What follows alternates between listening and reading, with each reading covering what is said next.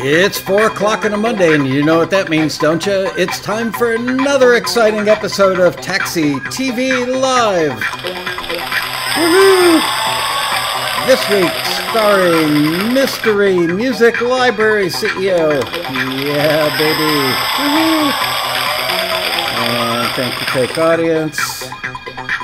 Thank you, fake band. Good fade. Hello, everybody. Let me say hello to the gang in the chat room. There you are.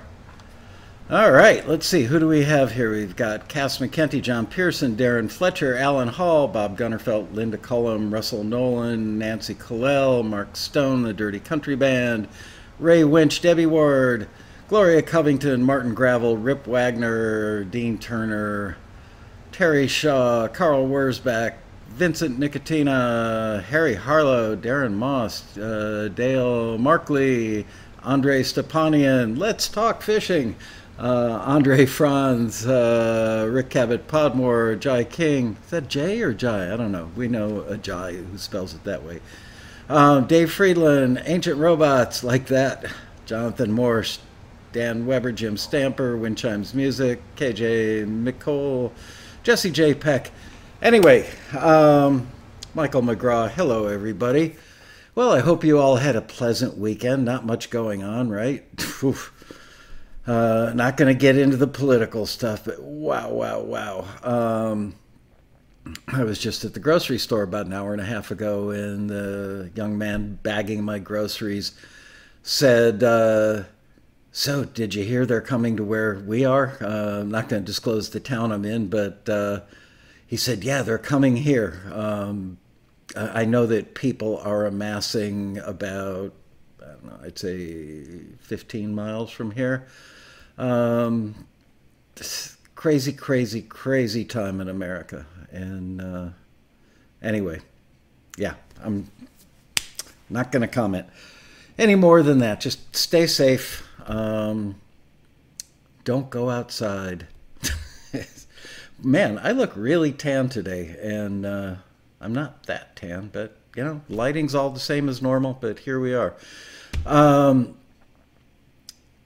got to say, one thing I will say about all this is when I got back from the grocery store, I turned on the local news to see what was shaking, because we keep getting all these alerts that, what do they call it? Lockdown begins at 6 o'clock and then 5 o'clock and then 6 o'clock. I don't know if I should believe LA City or LA County. No. We don't talk actual politics. We don't talk about whether we like the president or not here. That's not the purpose of the show. I was going to give a compliment to a gentleman who is the chief of police for Los Angeles. His name is Michael Moore, Michel Moore, not the movie guy. And he gave an off-the-cuff speech that was so incredibly good. Seriously, I kept thinking, man, if one of the Kennedys had given this speech, people would have been impressed. Didn't look like he was reading it from a teleprompter. So maybe after today's show, go Google Michael, Michel Moore, Chief of Police Los Angeles, and see if you can find, his speech on YouTube or something. I thought it was great tone, really hit many nails on the head, and wow, what a speech. Anyway, so enough of that. Today, we're going to be joined momentarily by the Mystery Music Library CEO, and you guys know the rules. Several of you, maybe many of you, actually know this person. Maybe you have stuff signed to his library. Maybe you've hung out with him at the road rally, but keep a lid on it. We've been dealing with a troll issue today. That's what we all came to work to this morning, was somebody trolling us, and last thing I want is for the troll to know who this gentleman is or any of that stuff. So keep a lid on it. We've got a long list of questions, many of which you guys gave us in the chat room on Friday, and a bunch of stuff that he sent me. So we're going to have to go rather quickly, which is tough because this gentleman is very articulate and really knows his subject matter. So I may have to come on, we got to on to the next one. By the way, speaking of Australia, I see Darren Moss talking about Australia. We have 4 or 5 people from Australia join Taxi in the middle of the night for us last night. So, hello, Aussies. All right. I'm going to call this gentleman now and see if for the next 85 minutes, I can go without mentioning his name. Keypad, there we go.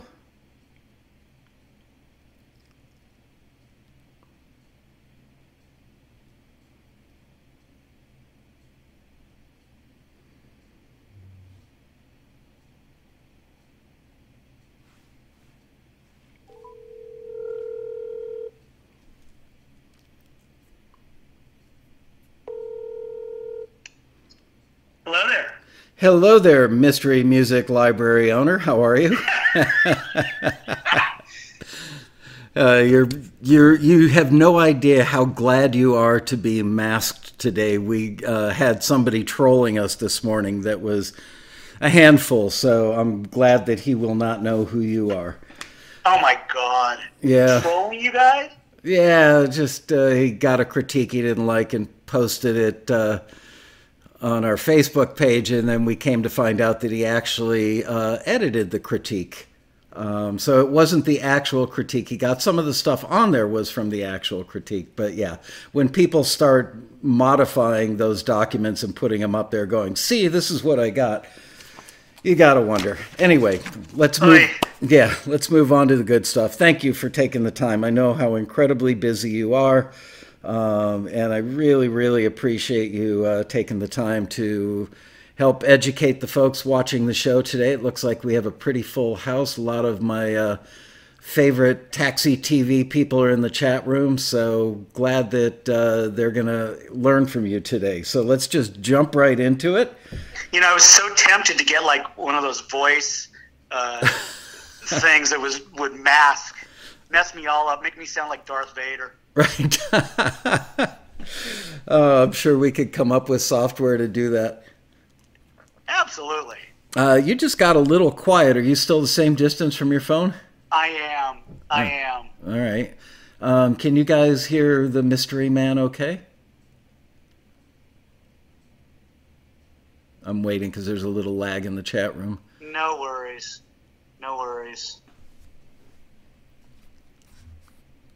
We're at least being safe and socially distancing. We are. All right. Everybody says sounds good. Great. Yay. All right. Yeah. Lots of people saying they can hear you well. And okay. So the first question was from Robert Valacourse. This is from last Friday's chat.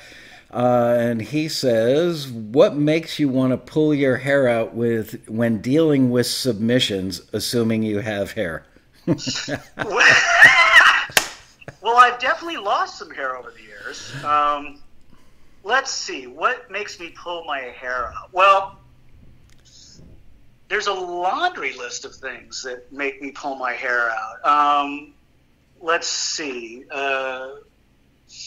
One, I guess the most important thing is that people who are submitting know what they're submitting, know that their music is clear of any encumberments.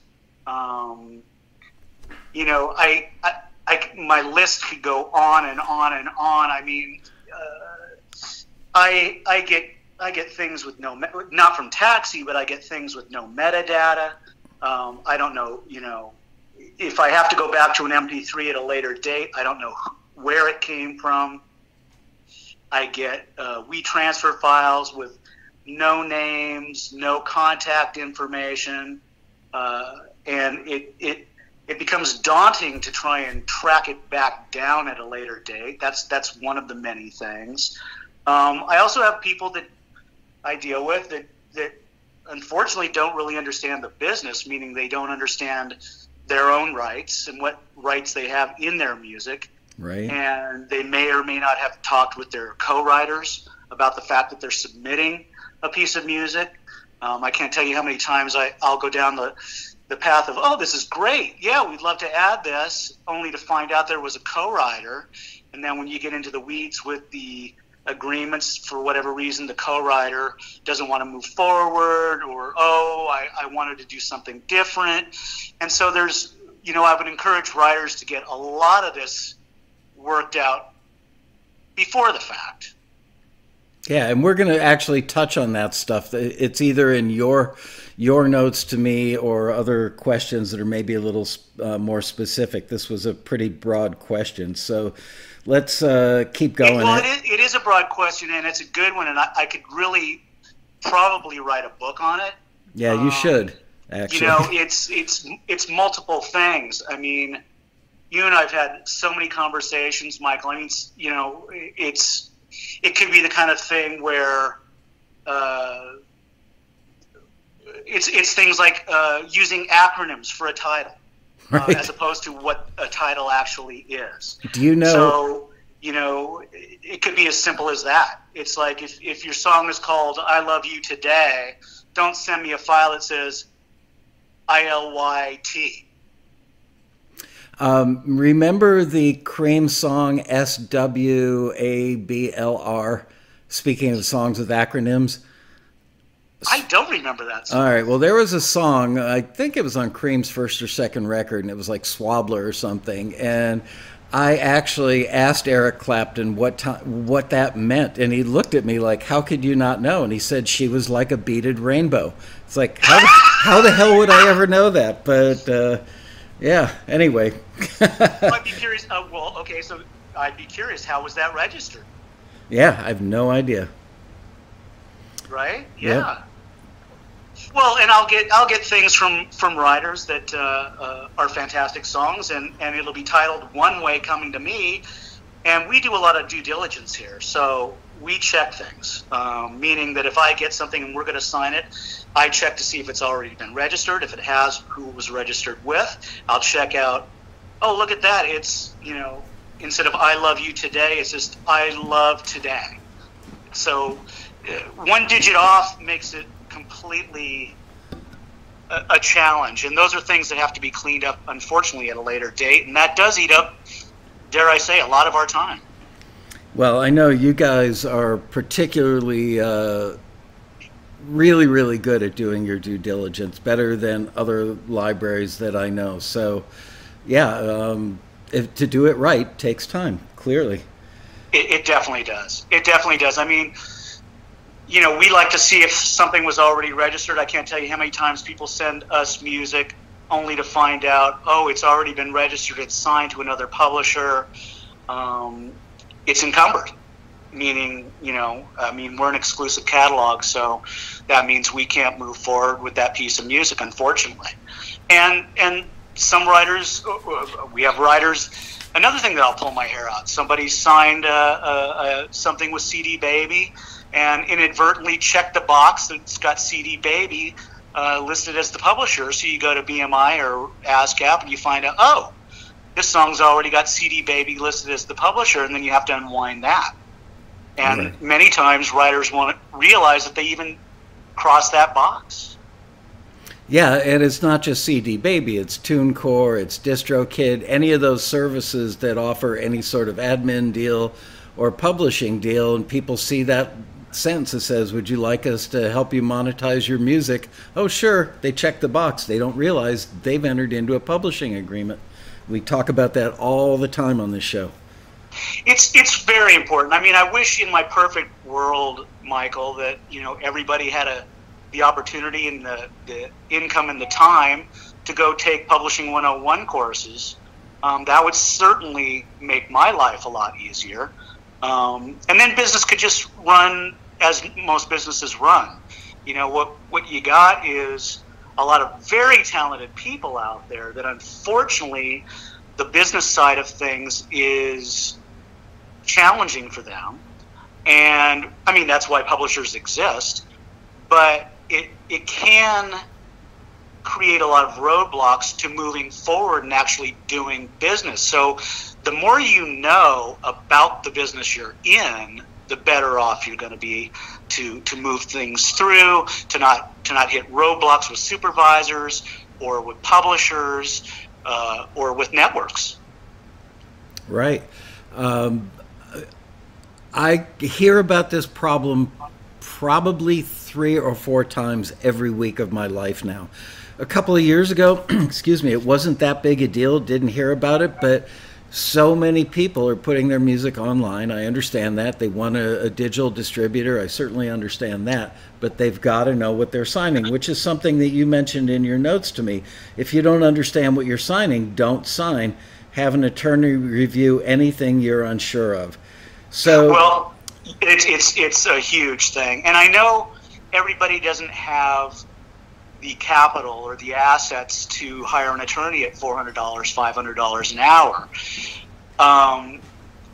You don't need to necessarily have an attorney. I mean, there's so much information that's available out there for free. Free college courses, free blogs. I mean, you just have to be careful where you're getting your information from. But, Taxi has a forum, too, that I've never been on, but I know that people go to it to check and verify. And I would highly recommend, if you're members, to be doing that. Absolutely. And the Taxi forum is great because you can get 2 or 3 or 5 opinions on something like that. Should I sign this deal? And they can do it without mentioning the company. They could just, quote some particulars from the clauses and say, is this typical? Is this kosher? Is this something that you guys would typically sign?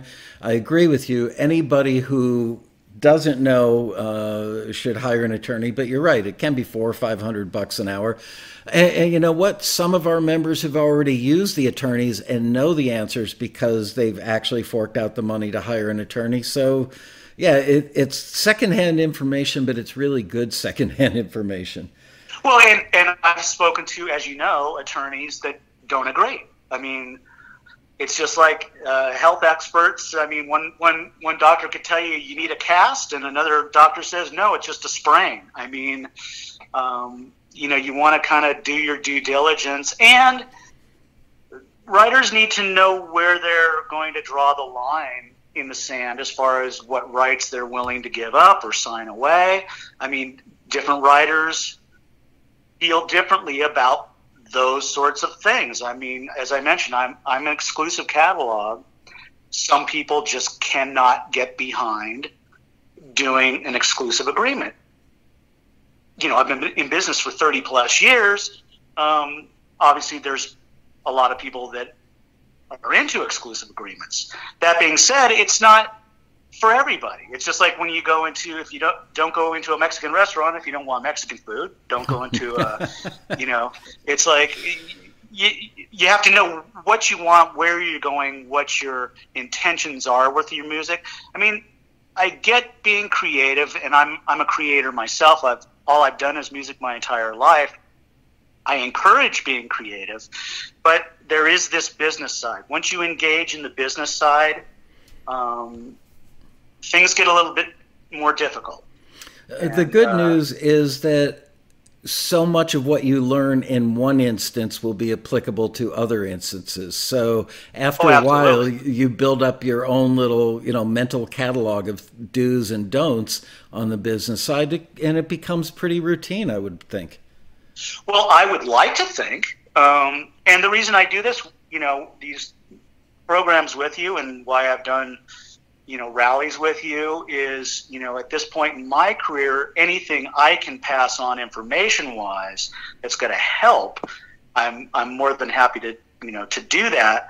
That being said, I have my biases as well. I'm a big advocate of copyright, and a lot of people these days aren't. And so you have to, pick your battles and know who you're going with, and you have to go with who you feel comfortable with. And, the people that have been with Taxi for years and years and years, and you and I both know who they are, those people have figured it out, and they know how to navigate pretty much all the different, offerings that people have, whether it be exclusive, non-exclusive. They know what it means. And if they sign a non-exclusive agreement with that company, they know what the pluses and minuses are. And if they sign an exclusive deal with me, same thing. They know the pluses and minuses. And for every decision you make, there's going to be pluses and minuses. While we're on the subject of exclusive and non-exclusive, you and I were talking the other day about keeping track of your stuff, because you've had instances in your professional life as a music library owner and CEO where people have submitted material to you, totally forgetting that they had submitted it to somebody else and signed a deal in the past, and they totally forgot. So I want to take this opportunity to mention Composer Catalog. For those of you who are unaware of it, it's software that's inexpensive, composercatalog.com. It was built by a composer, one of our longtime members, Keith LeBrant, who's a programmer, built it. Many of our members use it. So for those of you who are new to the show or new to Taxi, don't know about it, pick up Composer Catalog. You can actually download a fully working copy of it, and it keeps track of everything you've got in your catalog, where you've pitched it, where you've signed it, exclusive, non-exclusive, all those pertinent details, so that you don't make those mistakes. Because how much does that come back to bite you on the butt, Mystery Man? I almost called you your name. Well, it thankfully, again, in 30 plus years, that hasn't bit me in a way that was business adverse, thankfully. Again, after 30 some years, I've got goodwill in the industry. People know who we are, and people screw up. I mean, humans are humans, and mistakes happen. What happens is I just get down and honest, and if that happens with a writer, I'll confront them and just say, hey, what happened, and then I'll get word on what happened, and then it's a matter of cleaning up the mess, which means that I have to go to either the supervisor, maybe all of these people, the supervisor, the network, because it involves cue sheets, it involves registrations, it involves copyright, it involves publishing, it involves getting to the other catalog, making sure that they remove that piece of music from their catalog. It eats up quite a bit of time, unfortunately. So the less mistakes, the better. But you and I have talked about a multitude of things I've had to clean up, and this last year has been unbelievably endless with stuff. And largely it's human error. It's not because anybody was doing anything that I want to say was intentionally illicit. It was just people are trying to do a lot, and mistakes happen. Right. Thankfully, it doesn't get to the level of legality where there's a lawsuit.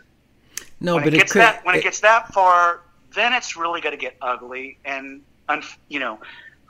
I'll be fine because I've been indemnified by the writers in my agreements.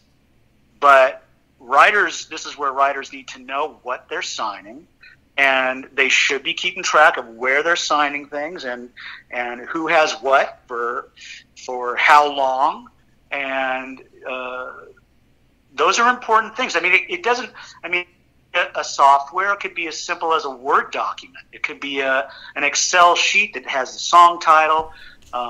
It has the writer's information. This is the other thing. You guys need to know, my co-writer has 50%. No, my co-writer has 10%. No, my co-writer has whatever that percentage is. That's stuff that should be agreed before music starts getting pitched, long before it gets pitched. Right. And I've had to clean that up. Well, he only wrote the title of the tune. And I go, well, old school publishers would look at that completely different than what's going on now. But it just comes down to an agreement between writers. And writers sometimes get uncomfortable talking to their co-writers about the business side of things. Hey, you get this much percentage of this. I kind of again, I'm kind of old school. I like the Lennon-McCartney style, where it was Lennon-McCartney. If Paul wrote it, it was Lennon-McCartney. If John wrote it, it was Lennon-McCartney. Right. And it kept things simple, and I don't think either of them were harmed by that. Yeah, definitely not. Not until Yoko showed up, anyway. Okay, there was my one decent joke all day. So let's talk about metadata for a minute. Sure. You and I were talking the other day about people doing something like leaving a comma out or an apostrophe or a period or a digit. Just the tiniest little thing can make a world of difference about finding you, finding their music being found, their music being registered properly, their name making it to the all-important cue sheet so they get paid. Fill them in about, back me up on that. Well, yeah, so it is absolutely true. So every digit, every letter, every comma, dash, everything matters. And I've said to many writers, think of it as a credit card. It's credit card information. One digit off and your transaction doesn't happen. You don't get whatever the heck you were buying. It doesn't go through. It doesn't get to imagine your bank statement. If you were putting deposits of money and your account number was off by one digit, that money doesn't go into your account. And this is the same thing that happens when it comes to song titles, when it comes to authorship, writers. I mean, there are a lot of writers with PKAs, professionally known as, which is fine, but I try and encourage people, know who you are professionally and stick with it. Don't be changing things, adding a period here, adding a dash there, that maybe wasn't in a prior version of something that you released. Try and decide who you are, how you want to be known professionally out in the industry, and don't change it. Or if you do, make sure everybody out there knows that it got changed, because otherwise you're losing money. Yeah. And, it's easy to forget that stuff. Look, I don't remember when I signed my name, like on a tax return, did I do it with my middle initial or did I not? What's on my driver's license? What's on my passport? We all forget that stuff. So if you want to get paid, be really careful to make sure that there's consistency there. It's like, John is not Jonathan. Right. Robert and Bob. And, there's just so many variations on a theme, and it's fine. It's fine to have nicknames. It's fine to shorten things. Just make sure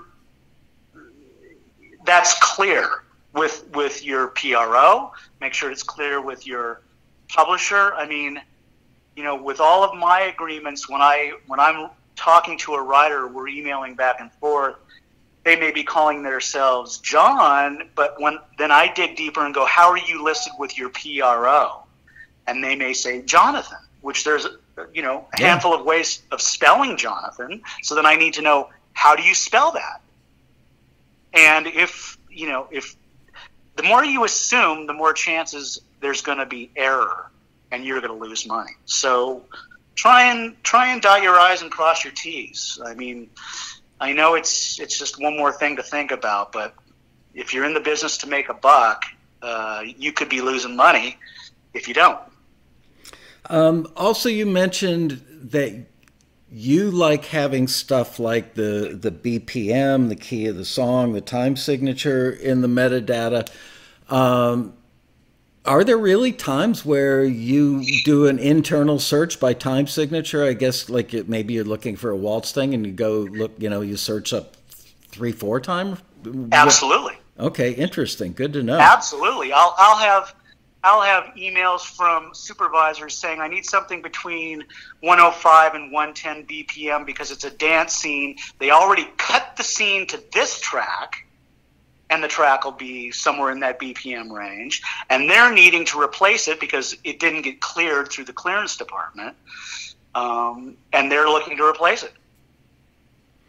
Give me an example of why you would need the key of the song to be in the metadata. Well, similar thing. Somebody's singing, or somebody's humming along. On screen. There's a million reasons for it. It could even be it works well in a transition from the underscore, and they're looking for a song that does a nice transition, so they want it in C minor. Wow, great example. Okay, now let's talk about... and Michael, and one other thing. Yeah. I mean, it's important for writers, for everybody in the music business, if you're writing music, it doesn't hurt to know the beats per minute, and it doesn't hurt to know key signatures. That's basic music knowledge. And knowledge is power, and the more people know about the business they're in, the better. Absolutely. One of the things we talked about the other day was using services. There are several good services out there now where somebody's a songwriter. Let's say I'm a songwriter and I do an acoustic song called I Love You, Deb, and I want to add a full band and a real vocalist to it. So I send my song out to one of those services, and they do a great job of producing it for me. And I get it back in my hands, and I start submitting it through Taxi or through other means. And now it ends up going to a library. And let's say that the library is not as buttoned up as you are.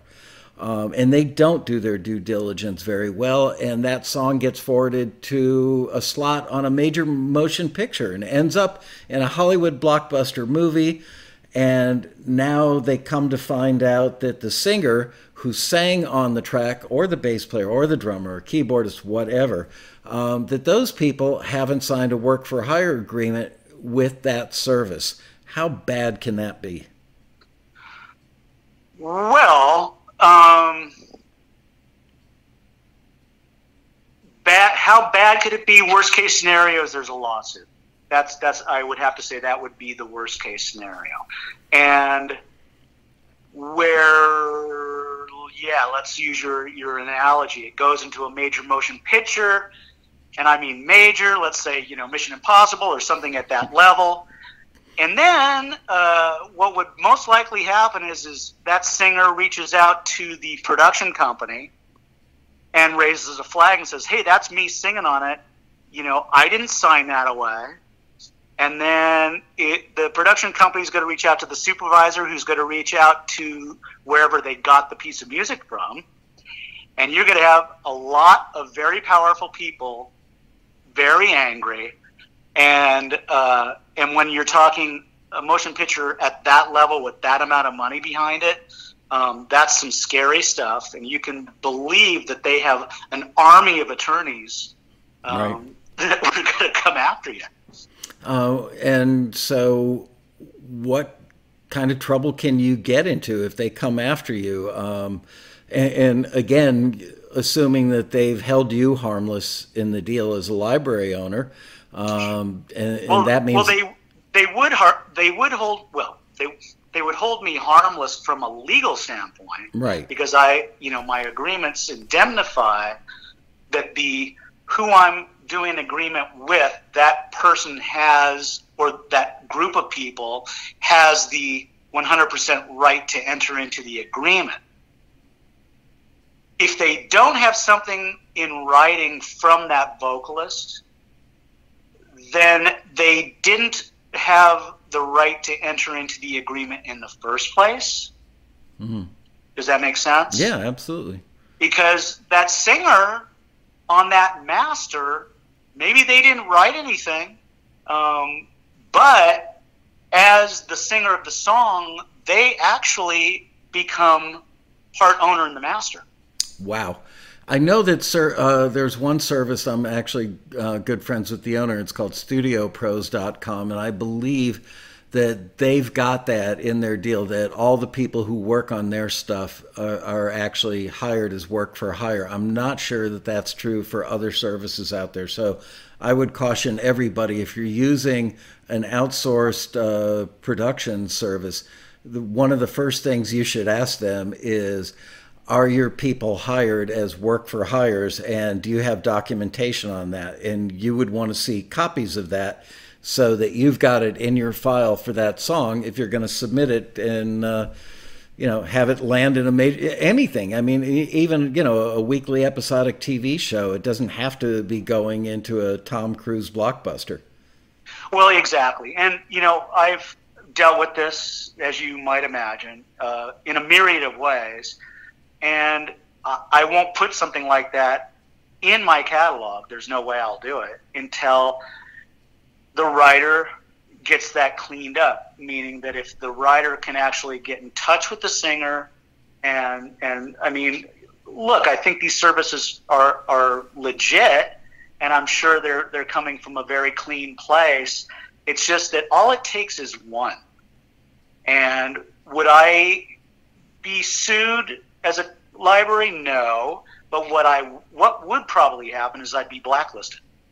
Meaning Right. They would go, oh, I can't trust X because we just got effed up. Yeah, and not only does that burn you from that relationship, it may cause other relationships to fall by the wayside because word travels pretty quickly in our little corner of the industry. So not only does it affect your income and your ability to do business, but it affects all the other musicians who are also in your catalog. So that one little mistake can rain down on a lot of heads. Well, it can, and my catalog in particular is very big about building the artists I represent, building their names out in the community with the people, my clients. And so I push my writers. I push them, And so if it blows up and your name happens to be on that, that could also bode very poorly for you, no matter what catalog you're in going forward. A similar thing would be true for co-writers. And I've seen examples of people that have tried to hide it when, let's say that Manny, Mo, and Jack are all co-writers on a song. They were best friends when they were in their 20s, and now Manny is, has the music on his computer. He joins Taxi, submits the music. We forward it to your library. You do your due diligence, and Manny says, oh yeah, it's just me and Mo. We're the writers on it, because he knows that he hasn't been in touch with Jack for 25 years, and he heard that Jack may have passed away or moved to another country, so they just don't mention the fact that Jack was a writer on that. Is that a similar, near catastrophic or maybe truly catastrophic mistake? Not really with the scenario you mentioned. I mean, Well, give me one that would be. Well, I mean, look, if writer number 3 passed away, I would go down the rabbit hole, because that's what we do here. I mean, if it's a song that's 20 years old, you go back, most likely somebody registered it or it was released somewhere. So I'd go digging, and I'd most likely find that third writer, and then I'd bring their attention to it. Hey, why didn't you mention this person? And then I'd get whatever story I would get. There's been music I've turned away. I can't tell you, great music. Yeah. Some fantastic music, but because I can't get to the bottom of ownership and 100% control, I have to walk away. And there's nothing worse when you're hearing a great song and you're going, oh my God, this is ka-ching, ka-ching, ka-ching for years to come. And I can't put it in my catalog because I can't dot my I's and cross my T's. I can't verify that this particular track is unencumbered. Now, if somebody lies to me, I mean, look, that's not so good. I No. mean, especially if they put it in a contract. I mean, I've had managers reach out to me on behalf of writers that they supposedly represent. I've had managers forge signatures. They happen to know the social security numbers of their writers. And I've had writers call me after the fact. This is why I do so much due diligence. Call me later and go, hey, how did you place that in the spin? And I'll go, well, because I have an agreement signed by you with this da-da-da-da. And they'll go, I didn't sign that. So, I mean, are there liars? Are there people out there that do bad business? Yes. Can it be cleaned up? Yes. Can you be sued? Yes. This is why we publishers, we have to try and do very, very clean business and try and work with people that are reputable. And as you know, I'm very about that. Yes, you are. Yeah, very about that. And once you're on the in with me, and I know that we're doing clean business, we're golden. Except for the occasional mistake, but we won't tell that story. Yeah, well, again, it was an honest mistake. Honest mistake. Could it have been bad? Yeah, could have been very, very bad. But this is where, I mean, really keeping track of what you're doing. I mean, I deal with a lot of writers that write with a lot of co-writers, and that's fine. Just keep track of who it is.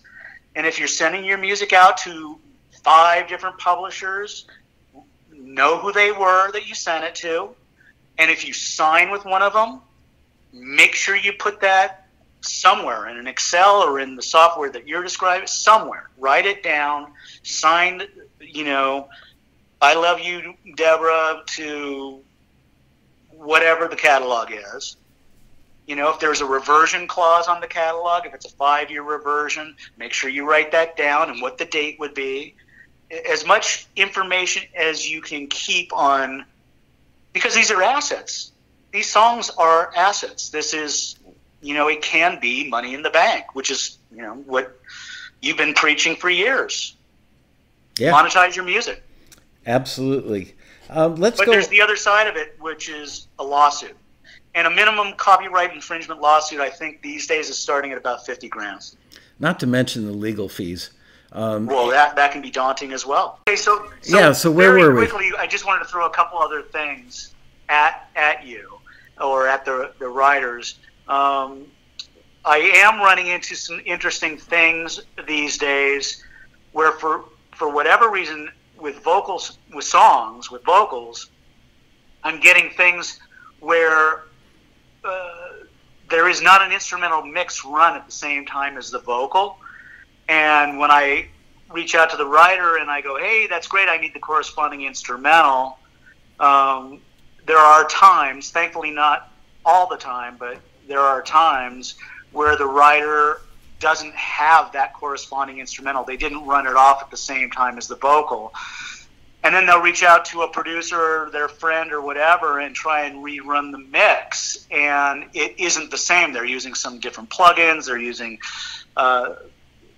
different EQ for whatever reason. They didn't save the session. So I would just encourage everybody to always run an instrumental mix when you're doing songs. And on the same thing, subject of songs, if you're doing hip-hop and the lyrics are explicit, be sure you do a clean mix, a radio mix, because there are some networks still running out there, not the HBOs and Showtimes of the world, but NBC, CBS, they won't air it if there's any explicit lyrics. So just a word to the wise. Absolutely. And going back to the issue of doing your mix minus vocal, keep all your faders at exactly the same level. And even if your 2 mix out looks low, if your mix bus level looks low because the vocal's no longer in there, leave it where it is, because they'll intercut it. They may want to drop in a voiceover for a commercial, or have a scene where they just want some instrumental section of your song playing, and they take the they'll cut to the mix minus vocal part.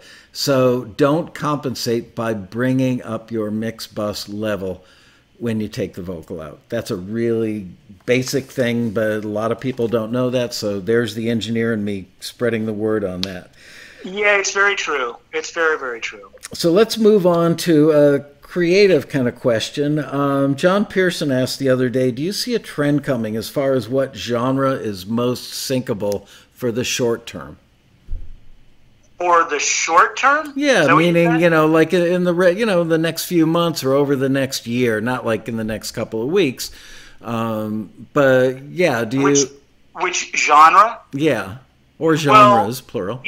The genre thing,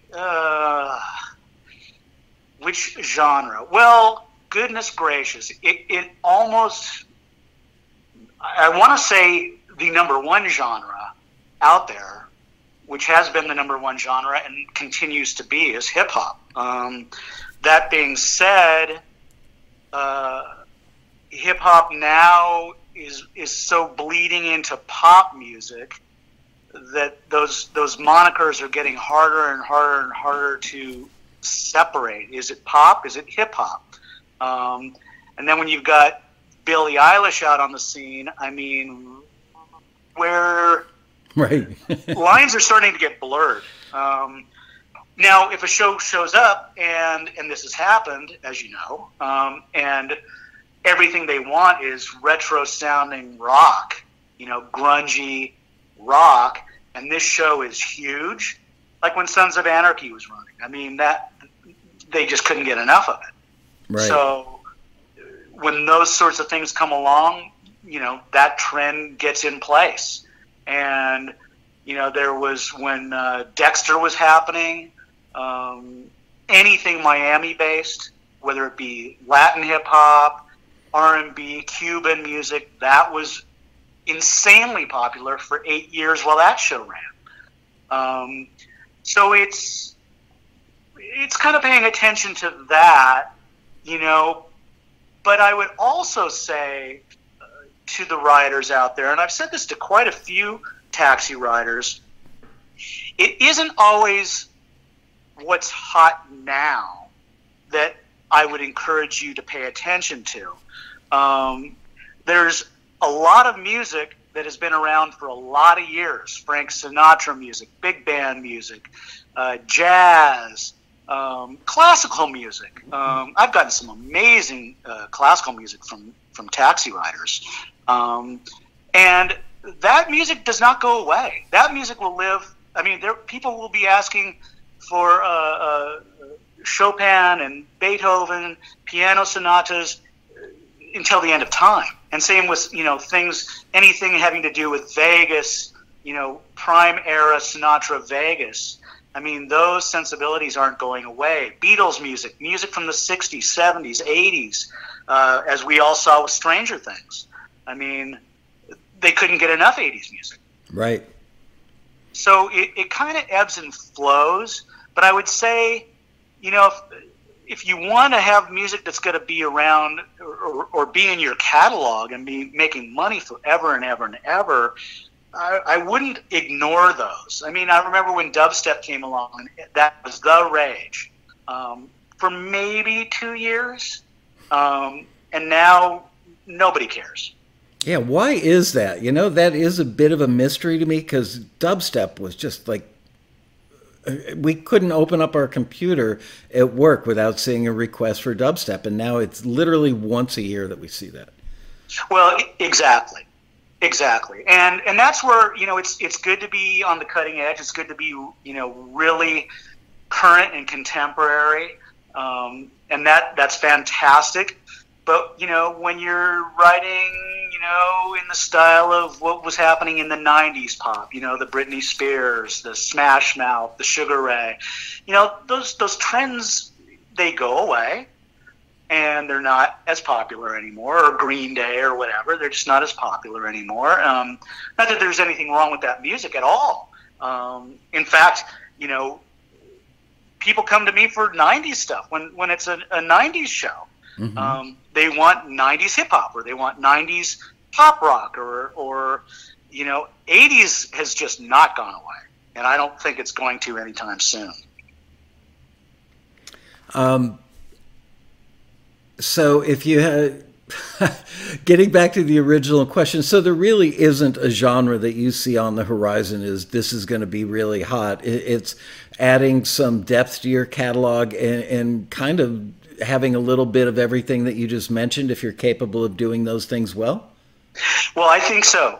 As far as the hot genre, again, I think the number one genre is hip hop and pop.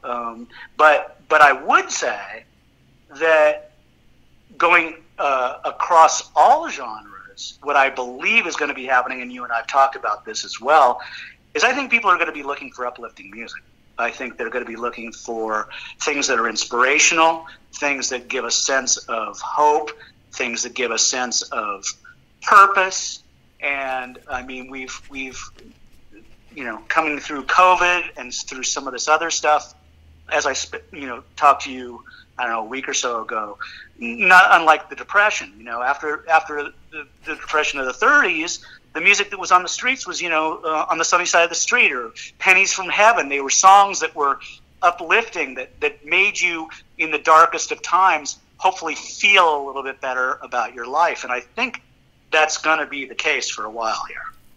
And that's going to be across all genres. So it's not a genre answer. It's more a sensibility question. And that even goes to solo piano. Right. I think inspirational solo piano pieces are going to be very needed. I actually emailed Tom, who's the head of our A&R department, last night, said we should start running listings for healing. Any form of music that can bring about healing or underscore the emotion of it's a time to heal is going to be big. I think so. And, again, not unlike the 60s, all you need is love. I mean, yep. Ooh, it's still with us, it's still with us. And that I think goes across all genres. You could be a singer-songwriter writing about that. You could be a solo instrumentalist and be creating hopeful pieces of music. I think, it could be trending possibly more towards music in major keys as opposed to minor keys.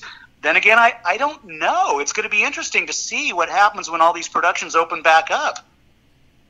Yeah. I think word on the street is they're chomping at the bit to open up. Oh, I can't blame them.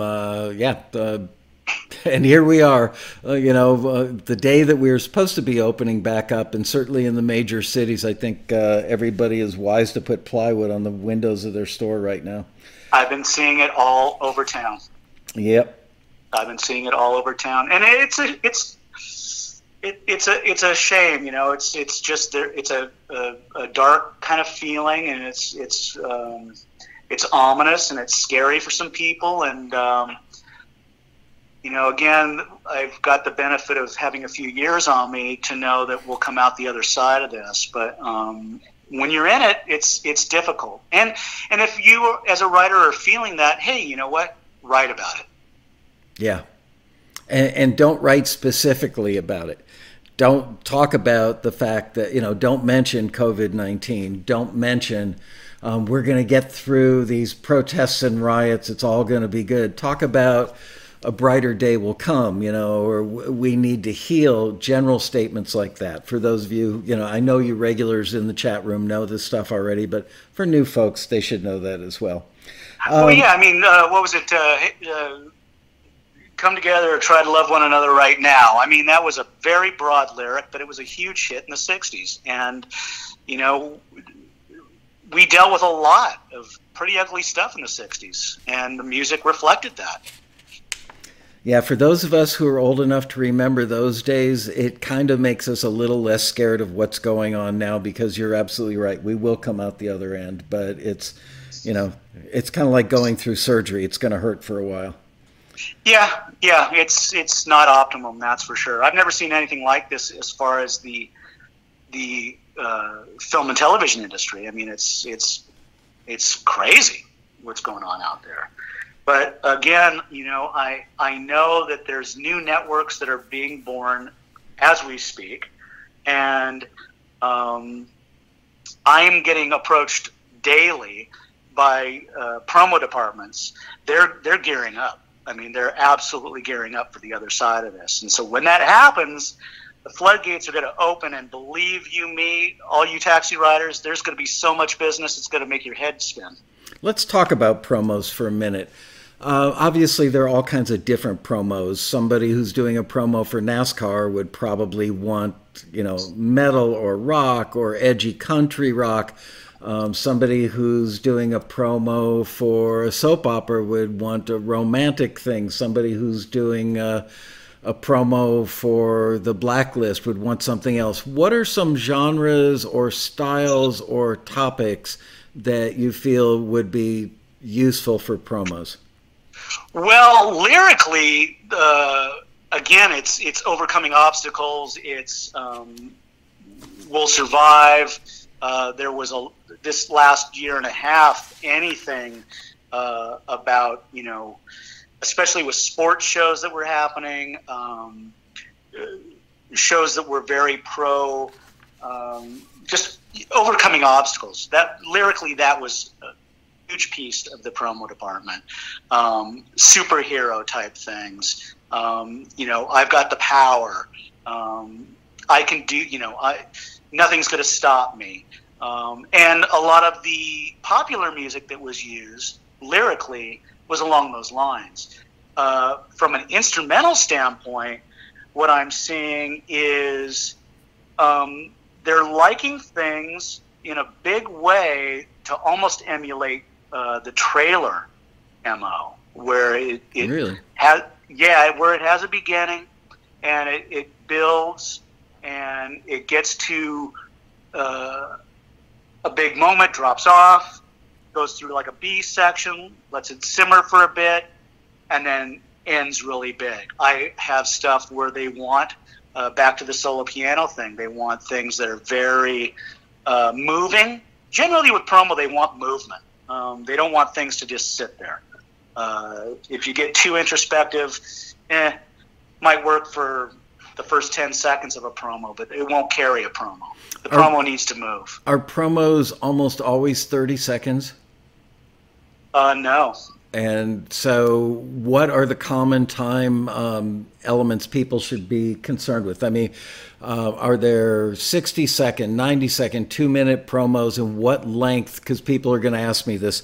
So does that mean that I should record stuff that goes with these timings, or should I just do 2- and 3-minute pieces and they'll edit? Give them a little education on that score. Well, yeah, you never know. Once the music leaves here, you don't know what's in the hands of an editor, what they're going to need or use or want to use. If perfect scenario is you hit a home run and you hand them a minute piece of music for a 60-second spot, and it's the perfect piece, and there's no editing that's needed, and they just drop it in. But I would say, if my clientele in the promo department world, it's pretty extensive. So, HBO promos can go a lot longer than NBC promos or CBS promos. And so, if it's a 2-minute piece of music, I would say, okay, so a 2-minute piece of music, but you might want to think with your BPM that you're paying attention to, that you're making edit points, meaning at 30 seconds, 60 seconds, that those times on the grid are places where you may want to have movement or lack of movement, a break in the piece, where an editor can go, oh my God, that's great. At 30 seconds, he dropped out the horns and the strings and it went down to just a pulse. You know what I'm saying? Do they have to be concerned about things like a legato string line hanging over, or a reverb tail, or a piano note ringing through that dead zone that's editable, or is that not an issue? I would say it would depend on the piece of music. It would depend on what was happening at the moment. I mean, I listen to so much of this stuff. It gets to a point where you just know. And Right. there's no rules. It just depends on the piece of music and where it's going. Each piece of music is unique to itself. There's no guarantee that if you don't use a legato string, you're going to have that much more of a chance. They may want that legato string to have a sense of tension holding over where there's no pulse below it, because that one string up high with in a nice reverb could create a sense of tension or pause that keeps you interested in, oh, okay, what's going to happen next? Right. And what about buttoned endings, or a stinger ending? I mean, we all know that a stinger ending nobody should ever have fades in anything they do because they're fairly unusable in our world. So should they try and write stuff in those sections? Let's say it's a 3-act promo piece of music that you've created with a beginning, a middle, and an end, and you're going to try and have edit points at 30, 60, and then an end at 90, just hypothetically throwing that out there. Should they Sure. try and make those edit points be sort of like sting endings? No. I mean, you can. I mean, there is, how do I say this? There is no, this is the way to do it. And I wish I could say there was, but there isn't. It really depends on the piece of music. And every time, I mean, I've done this for a while, but every time you think oh, this is absolutely going to work, then next thing you know, somebody comes up and goes, no, actually, I want it to do this thing that you never thought they would have ever asked for. Oh, that sounds like advertising agencies right there. Well, this is it, and I do a lot of business with HBO promo, and all those promo producers, they have this sort of thing in mind. There's sort of this. I'm just talking about this one particular network. They have this sort of sensibility, but they're always looking for a twist on it. So if I were to say, "Oh, do this and you'll get a placement," that may or may not be true, because they're always trying to be creative too. So just when it's, you think you've got the formula, then they switch it up a bit. Can you give us a range of what promos pay versus? Actually, let's talk about $6 million. Wow, that's awesome! I almost just said your name. I am mystery man. Yeah, that's right. MML, Mystery Music Library. Oh, MMLC, Mystic. Well, whatever. Although I've been found out, I've already gotten emails from some of the taxi riders. Oh, I'm sure they're like, I'm so cool, I figured it out. Shame on you guys. Leave them alone. Damn it, I'm trying to keep them engaged. Let's talk about ranges of payments for sync fees on a song with a vocal in episodic television on ABC, NBC, CBS, or Fox, major networks, broadcast networks. What's the range for that? Oh, God. It could be quite wide. And I would tell you that, I'm a library owner, so I can speak only as a library owner. Right. If I was speaking as a record company, the numbers might be different. If I was a major publisher, the numbers may or may not be different. Let's actually talk about that, because you were the first person to tell me about that. We were getting in some requests where the numbers were really high, and I thought, this has to be BS. This can't be real.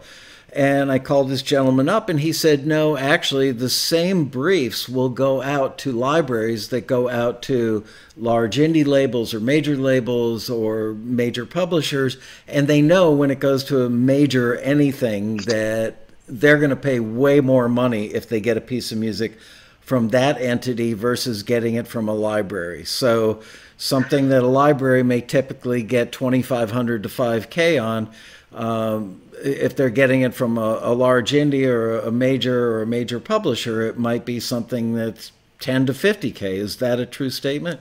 It is a true statement. That being said, over the last, 10, 15 years, all the majors have started internal libraries.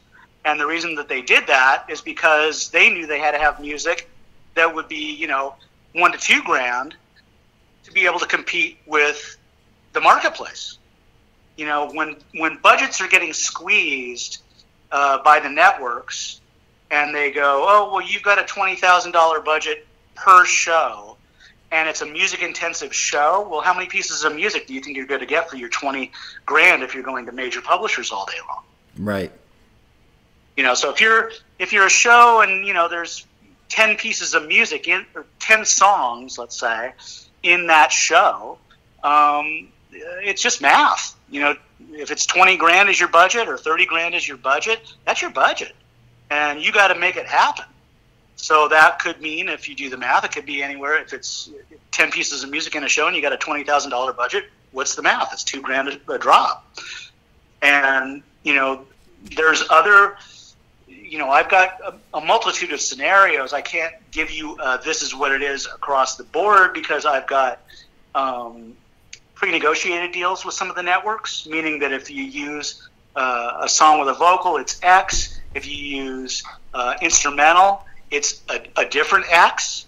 I have some networks that I do a lot of business with, and we don't have a pre-negotiated deal, and it's whatever, I trust my music supervisors I deal with. It's like, well, what do you have in the budget? And my job is to monetize the catalog. It's to make me and my writers money. And I try not to say no very often. Yeah, and am I correct in stating that negotiation doesn't really happen a lot? It may for a piece that's going in a big TV commercial, or maybe even a feature film, but generally speaking, because of the pie being sliced up, as you just described, only so much money in the budget, is it typical that when you get a brief from, let's say, a broadcast network episodic drama, and they say it's $3,000, you don't say, come on, give me $3,700. You just, whatever they say is what it is. Exactly. Or I just say, no, I don't have anything that works at that budget. I mean, you get a large vendor turning to you and going, I need a song for $500. That's when you start going, well, really? I mean, and then you look at the stars that are in the film and you go, that's a major motion picture? Really? $500 all in? I mean, and, I get those emails. And so you have the dialogue. Well, okay, it's not as busy of a day. Let's spend the time and pitch the music. And if we're slammed, that particular request, I hate to say it, just kind of gets prioritized down the list. And the guys that are, offering $10K, $5K, $3K, whatever, that stays further up the list. It's just business. Ken Bearden asked a question: when looking for a song for a scene where only a piece of the song will be used, what are you looking for? I'm not even sure that scenario. I mean, I know that almost all the time it's a piece of a song that gets used. It's extremely rare.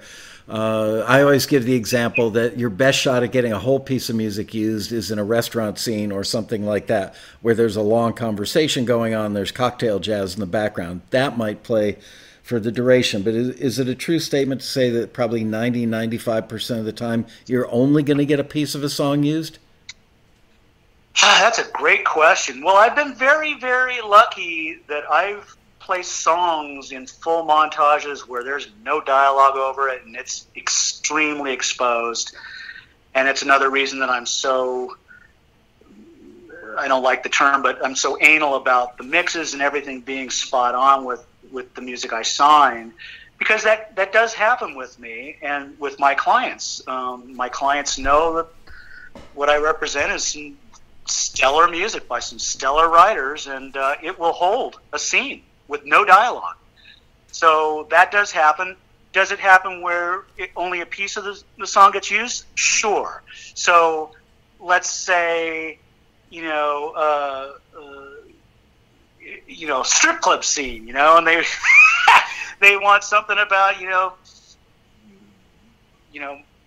big butts or something, then, or twerking or something along those lines. They may just grab the lyric that fits that particular thing. Then I've got other clients that they want the feeling, the emotion of the song more than they really care about the lyrics. It depends on the particular placement. I reached out to you last year. I had a client that was looking for things that sped up. I remember that. And I had just finished telling my staff a week before, I can't even imagine a scenario where they would want a piece of music that speeds up. And then you called that in and it was like, really? Well, tell us why they wanted something that sped up and how it was used. Because the energy picked up. So it's, if you think about a Queen is a great example, where you've got the song is not all in one tempo. Right. And the song picks up and I think We Are the Champions is one of them, and the energy picks up and they want that energy. I think it was Leonard Skinner was something I think that they were trying to find something that replaced that sensibility. And I forget what the song was, but it sped up. It had to be Freebird. That could have been. Yeah. It could have been. And so, it's not something I typically would have reached out for, but, I was starting to see a trend for that. And so my job is to be able to make my clients happy. So I reached out to you, and you actually came back with some results. You were surprised. Yeah, I was. I was surprised you even asked for it. But hey, I'm sure we've got somebody that can make anything, in our retinue. I think that's the right word, of writers, composers, and artists. There's always somebody that can do something really well. Well, you have surprised the heck out of me, or your company in general. There's been some pretty wacky things I've asked for, and, I've gotten them. In fact, I've gotten very, very high quality examples of some pretty wacky stuff I've asked for. We've got a lot of talented people. I know you've said this to me after the Road Rally. Michael Lloyd, Ralph Murphy, many of the Road Rally regulars have said to me, I'm not telling you this just to stroke your ego, but every year at the Road Rally, I just keep hearing better and better music. Well, that's thanks in large part to people like you and Ralph Murphy and Michael Lloyd and all the teachers and mentors at the Road Rally and panelists. We just keep heaping the education on, and people just keep getting better. And the people who stick with us, for year after year after year, it's like they're getting a doctorate in this, music for media. It's not just making music. It's specifically about making music for media. And I'm really, really proud of our members that you guys, I'm pointing to them now in the camera, that you're not asleep at the wheel. You do just keep getting better and better. And that's why it encourages us to keep giving you this education, and why people like this gentleman that's on the show with us right now will give of their time. He could be making money right now. I know how many phone calls and emails he says that he does in a day. So for him to take 90 minutes out of his day to educate you guys, first of all, tells me a lot about his character and his generosity. But it comes back in spades to you, giving you better product to go out there and shop. Yeah. Well, again, I've been doing this my entire life. I was in the trenches as a player for ever and ever and ever, and I happened upon publishing 30-some years ago, and I'm glad I did. But it's important. If people didn't pass on knowledge to me, I wouldn't be where I am. So, I'm at this point in the game, and I think it's important for all this talent. It's great to have talent, but the business side of things needs to also be clarified. And I think that's the big barrier to get over, to be able to get the income that you're describing, Michael. I mean, the money is out there. The placement potential, I've never seen anything in my 30 years like it. I mean, I'm doing business with companies that didn't exist 5 years ago. And there's new ones, I'm telling you, right now that are being created, and they're going to need music. And it's just growing and growing and growing, and it's not stopping. Productions are on hold for right now, but they'll be back. And again, when the floodgates open, I think people's heads are going to spin. Let's do one last question. I can hear my fan on my computer running really hot again, and that's exactly what happened before the screen went blue. So if it happens again, you guys, and this is a first in 30-some years of having Macintoshes, if it happens again, we probably won't pick up the end of the show because we're so close to it. Do you ever reach out to people when you hear a piece of music that you think is viable in your catalog, which is important? Because I know you well, and I know that you've actually reached out to me for another library owner's contact information. When you heard a great piece of music that wasn't right for your catalog, you passed on that piece of music, but you wanted to see it land somewhere and in a catalog of somebody else that actually had that kind of clientele and could use it. I was so impressed by that. You were already at A level on my business professional friend list, but that took you forever into the A+ region. So hats off to you. Oh, thanks. Thank you. That's the sign of a real professional and a really menschy person. So good for you. Well, thank you. Do you ever reach out when you hear a piece of music that you think is really good and it's almost usable for you, but if they only did this, if they changed the mix or they changed the ending or they changed even maybe the lyric hook, do you ever reach out to somebody and say, hey, I love it, but could you change this? Yes. In a word, yes. And I'm going to remain the mystery guy, but in the world of taxi riders, I'm known for that. That is definitely something I do. Again, I'm all about getting things over the finish line. I'm after the same thing that every taxi rider out there is after, which is placements. Right. And, the better things are going to be, at least for my, I've been doing this a while. So do I have all the answers? Heck no. But I've seen quite a bit in my day, and I have a pretty good sense of what's going to work. And yeah, if I think it's, it's really close, I'm going to just say, hey, I can't sign it the way it is, but if you were to, do X, Y, or Z, or gosh, I can hear the microphone. There's the cable wasn't plugged in all the way, and I can hear a hum, or any number of things. Yeah, I'll get on I'll either shoot an email, and if it's a writer I know, I'll get on the phone and I'll make mix suggestions. And it really is coming from a place of getting it over the finish line and getting it to land in. And you know who my clients are. They're not small people. These are large companies, and they're used to really high-end music. And so if you're going to play in that, if you're going to swim in that pool, yeah, that's where it's got to be. And I don't mind taking the time. One last question, and hopefully we won't get a blue screen. Universal Lyrics.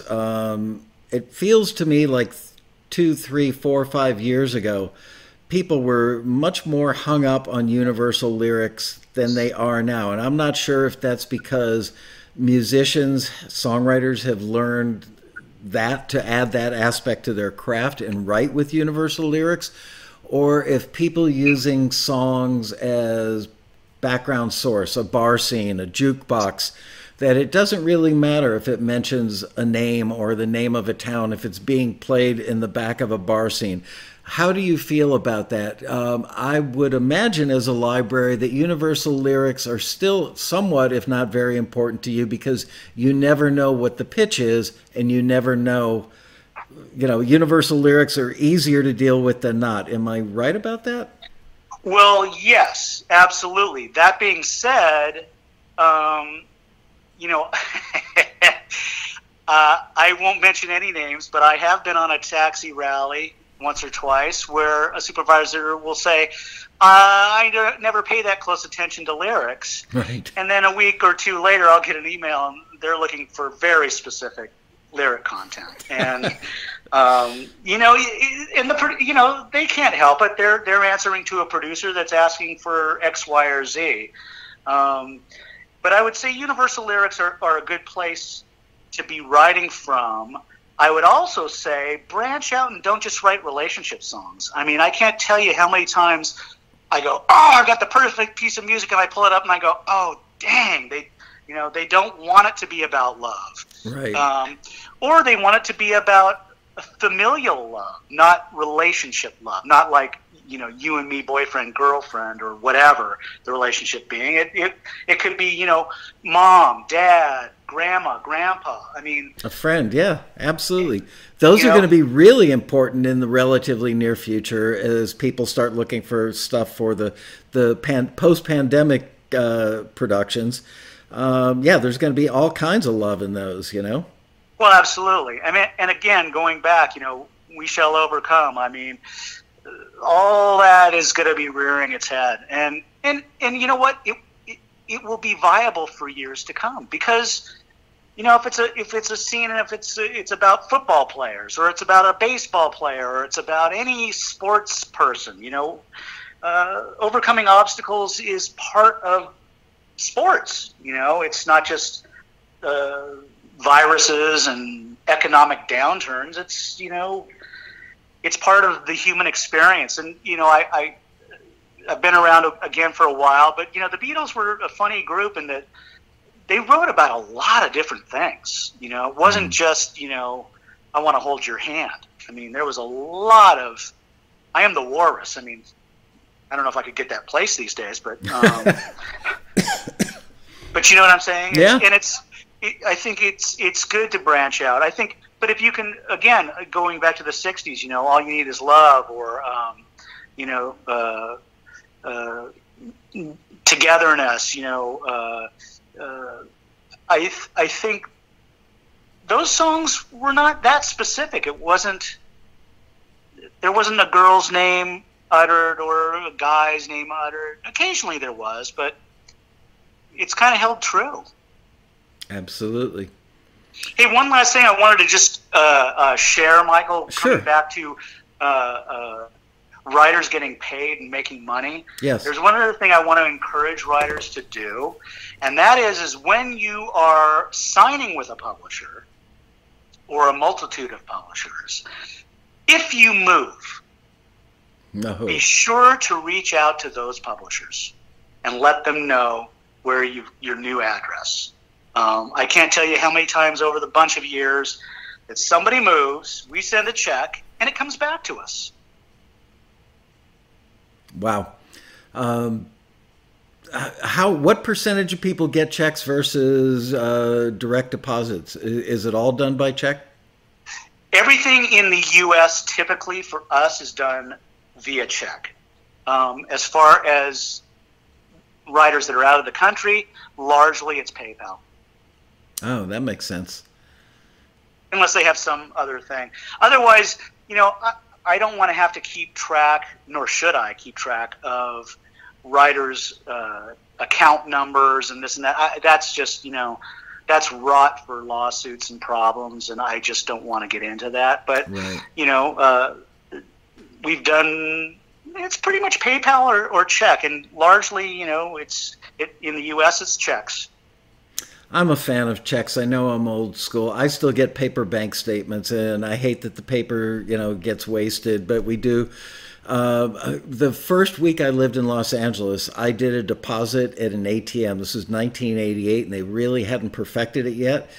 And I lost $1,100 in that transaction. And the bank were jerks about it, and I never saw that money. So from that day forward, everything I do at the bank is on paper. And yeah, I understand. You and I have both experienced that. There's no doubt about it. Yeah. Although, I've had some vendors actually go to direct deposit with me, which I find rather interesting. But, the mail can be precarious sometimes, and I do like to have writers let me know that they did receive payment. So, and generally, all it has to be is, thanks, got the check. That way I know it got from point A to point B. Well, thank you for spending this 90 minutes with us. Your information is always great. I personally love the way you do business, and I wish everybody in the industry, I don't know None of the companies we work with are scummy, but you are the pinnacle of doing it right, and I'm proud of you for doing it that way. I'm grateful that I've learned so much from you. I'm grateful for your generosity in teaching our members so much, and I'm sure. Hey, I love these guys. Well, thank you. They love you back, and I'll give you a call, probably after dinner tonight, just to wrap up with a thank you. Right now, we're going to deal with editing those two pieces together of the show before we put them up. So thank you. I will talk to you this evening, and give my love to your lovely wife. And you got it. And stay safe out there, everybody. All right. Thank you. Bye-bye. Talk to you later. Bye. All right. Bye-bye.